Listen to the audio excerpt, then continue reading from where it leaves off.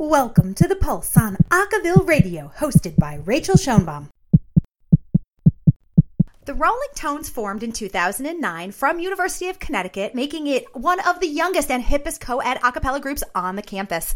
From classic rock hits to contemporary top 40s, you're always guaranteed for some good tones and good times. I am so pleased to welcome Sarah and Zach from the Rolling Tones. Hey guys, how you doing? Good, how are you? Hi, good. How's it going? Good, thanks. So I wanted to start off asking how the Rolling Tones got started.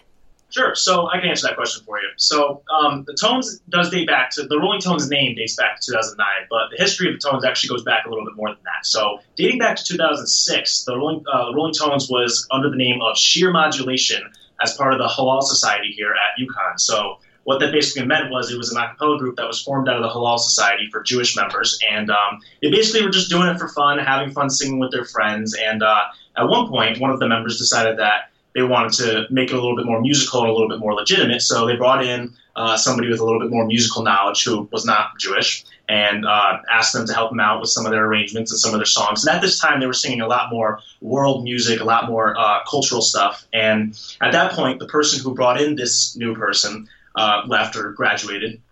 And from there, the person who was more interested in the music aspect and making it into a legitimate a cappella group got it to be a part of the a cappella society here at UConn. And so we started holding normal auditions for anybody who wanted to join. And from that point, a couple of years later in 2009, they decided to rebrand. And the two choices were Tonal Recall or the Rolling Tones. They voted on Rolling Tones. And from then on to now, that's who we've been. And through time, it's kind of shifted into, doesn't really have too much connection dating back to the Halal Society anymore, but it, we definitely recognize the roots. And now at this point, we've been around for technically 13 years. Ooh, so it's time for your bar mitzvah.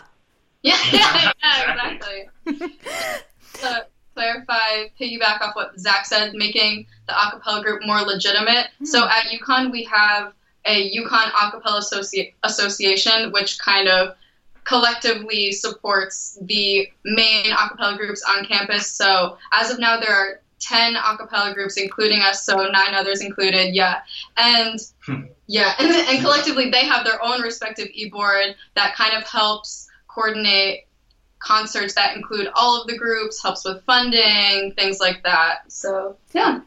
Well, with such a large presence of a cappella on the campus, what's it like to be part of that large group? Do you want to answer that? I can answer. You go first, yeah. I'm sure we both have things to say. But I think it's really awesome. Like, everyone in a cappella, the friendships you make aren't just restricted to the groups that you're in. Everyone, it's really created a really big community for all of us. Like, I don't think I go a day on campus without running into someone from a cappella. The groups love to collaborate, host invitationals together. People will perform with each other at different gigs across campus. We have Spookapella coming up, which is a Halloween concert where all the a cappella groups come together and perform Halloween music or just dress up. Some of them do themes, some of them do dress up. It's a great time. But it really creates a nice community for us. Yeah, and to go off of that, the interesting thing about UConn or a cappella at UConn is that when the audition process starts, you get to choose however many a cappella groups you want to audition for. So in that process, especially if you get a callback, you start to get to know each group, the people in that group a little bit more as you gauge who you want to join. And then once your placement is determined, you still kind of have those friendships. So once we all come together for an event like Spookapella again, you're like, whoa, hey, what's up, Joe, for example? Like, it's great to see you again. And you start to really form these relationships throughout all the groups. When we do these invitationals, it's not just that we're coming together and we're performing as a cappella groups. We're coming together and we're congregating more to sing together. That's right. What's so great about it. You really do make a lot of friends outside of just your group,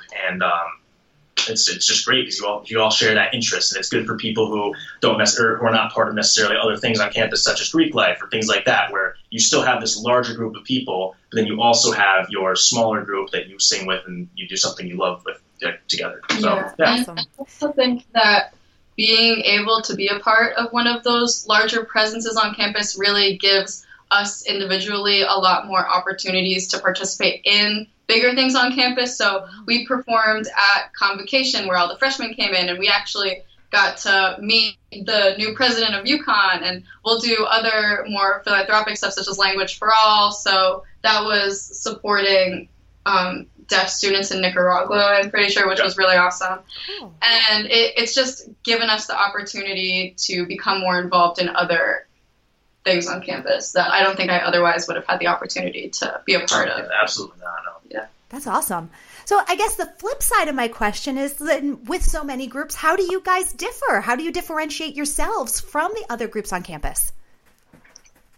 Every group has kind of their own thing. Yeah, that's what I was That's pretty much what it boils down to. There's, for example, there's two all-male groups. One of them is a lot more, I would say, casual and goofy. They like to make jokes when they perform and do little skits. The other one is a little bit more serious, a little bit more like reserved, where they dress up a little bit more for their performances. And that's just a good example comparing one versus one. Then when it comes to all the other groups, such as the co-eds or the all-females, everybody kind of has their own vibe sort of sense. So it all comes down to, it comes down to everything from your rep down to your marketing. You know what I mean? Like some groups have a more serious like logo with a more serious vibe, where other ones kind of less so. And, and a lot of the groups have a lot more rep that might be focused around hip hop versus rep that's focused around alternative. And you kind of get placed into your group. You end up where you belong. Exactly. You end up where you belong, because it's just kind of like the vibes of the songs that you sing combined with the vibe with the people kind of makes your perfect singing. And in terms of where we lie in that, we're definitely, I would say we're more of like a laid back group, which I love. Like, yes. Were you gonna say? No. Yeah, we're definitely. A lot of us are really, so we all obviously love music, and I think something that we pride ourselves on that I love to boast about is that all of the music that we perform is arranged by members of our groups. Cool. So although we do tend to have a more laid back, easygoing vibe, we're still all very clearly passionate about music, and we take it seriously. Yeah. One thing, that's one thing that stands out about our group. Another one is that we have, I think out of any of the groups, we have the most people here that are also involved in UConn choirs. So we have a lot of people in our group that already sing and spend a lot of time doing that. And, because of that, we really do have a laid back vibe, and we love to just hang out and relax and be chill. But at the same time, we know what it takes to come, what it comes down to be serious and to, produce that sound that's not just, that makes us kind of stand out as not just a regular college a cappella group, but kind of more premier, you know what I mean? Yeah. In terms of your rep, how does that translate into the songs that you choose to sing? So most of our rep is composed of, I would say, like alternative, indie, rock, stuff like that. But because we have a choral foundation, we do kind of tend to go back and include some repertoire that is a little bit more chorally. So I think last year, and I always talk about this song at rehearsal, but last year or 2 years ago, we added the song Creeks by Bon Iver to our rep, except we sang it, there was no soloist, and we sang it very acoustic, chorally. Homophonic. I don't know if you know what that means, but it was very homophonic in texture. Like it was very choral.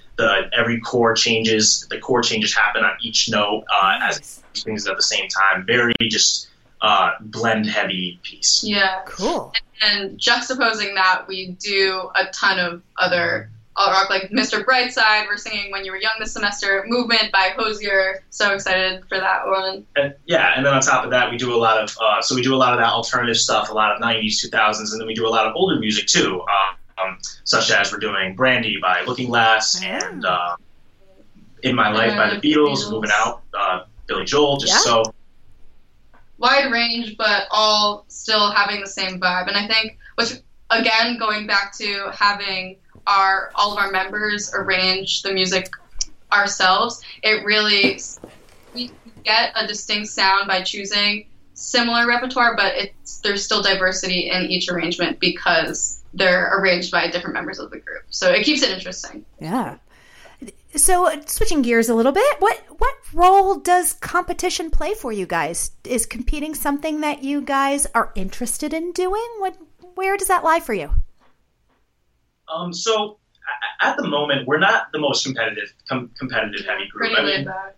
we don't go out to perform with the sole purpose of competing. Mm-hmm. A lot of times what will happen is we'll end up at invitationals where it is kind of it's a clapping-based competition. Like one group performs, and the next group performs, whoever gets the louder applause wins, quote-unquote, for that round. And I think in the future, I think it could definitely be a possibility, like the opportunity or the possibility of competing with the purpose of competing. But as of right now, we kind of just focus on getting our rep down. And in general, we're going through a very dramatic phase in our history right now. Phase shift. We're doing a lot of changes. So I think at this point, that's kind of what we're focusing on. But I think going forward in the next few years, I mean, it would definitely be a possibility. Yeah, and I guess to kind of explain more when he says the phase shift, we're definitely evolving as a group.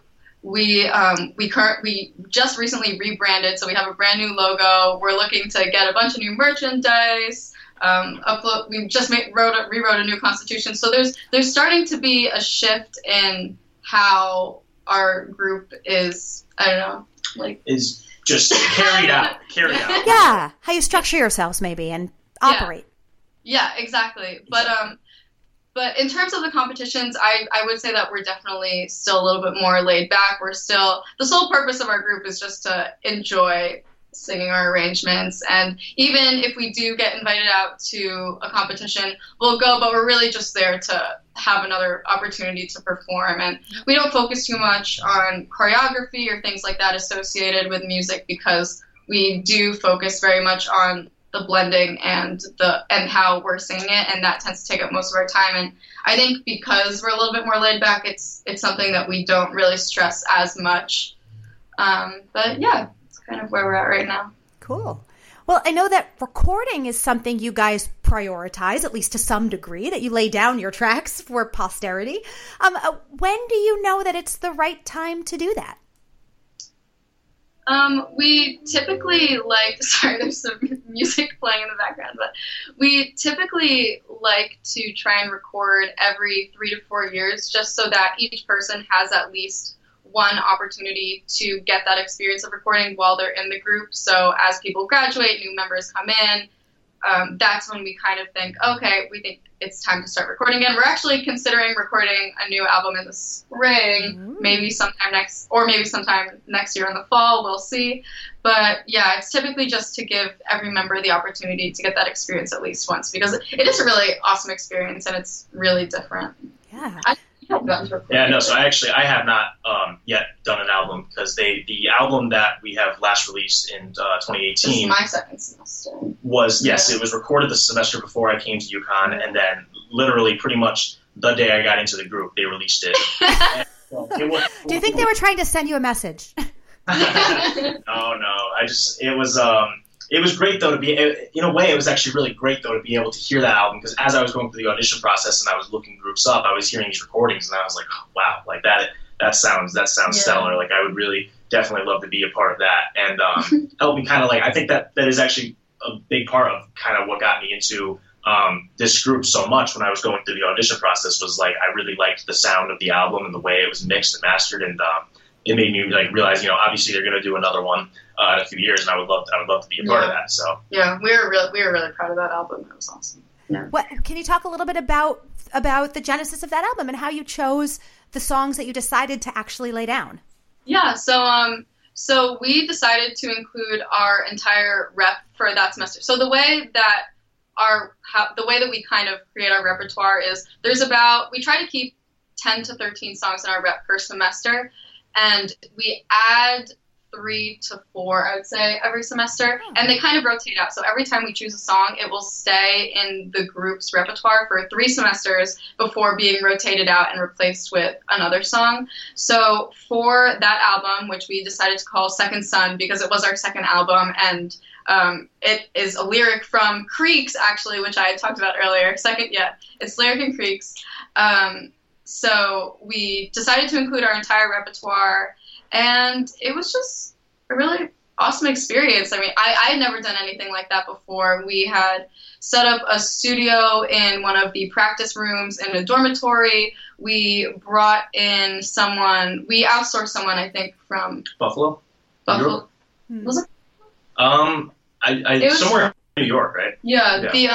Liquid Fifth Productions, that's who we use, yeah. And I actually, the guy we worked with, Anders Borg, he was awesome. Shout out, Anders. Like, you did a great job. And it was really just because of budgeting constraints, we really only had 1 week to record the entire album. So that was, it was like 10, I think 11, 12 songs with at least 6 voice parts on each one, and everyone had to record individually. So I think we tried to make it 2 to 3 songs per day, Monday through Friday. Everyone's schedules had to be sent in. It was really hectic. Totally. So. Well, Sarah and Zach, thank you so much for your time today. That was really lovely for sharing your thoughts and ideas about the Rolling Tones. Thank you. Well, thank you so much for having us. Thank you. Of course. Again, that was Sarah and Zach from the Rolling Tones from University of Connecticut. Thanks for listening to this week's The Pulse, only on Acaville Radio, with special shout out to Sam Baker for audio assistance. Remember, Acaville Radio is your home for the best in a cappella news, music, and video, only at acaville.org.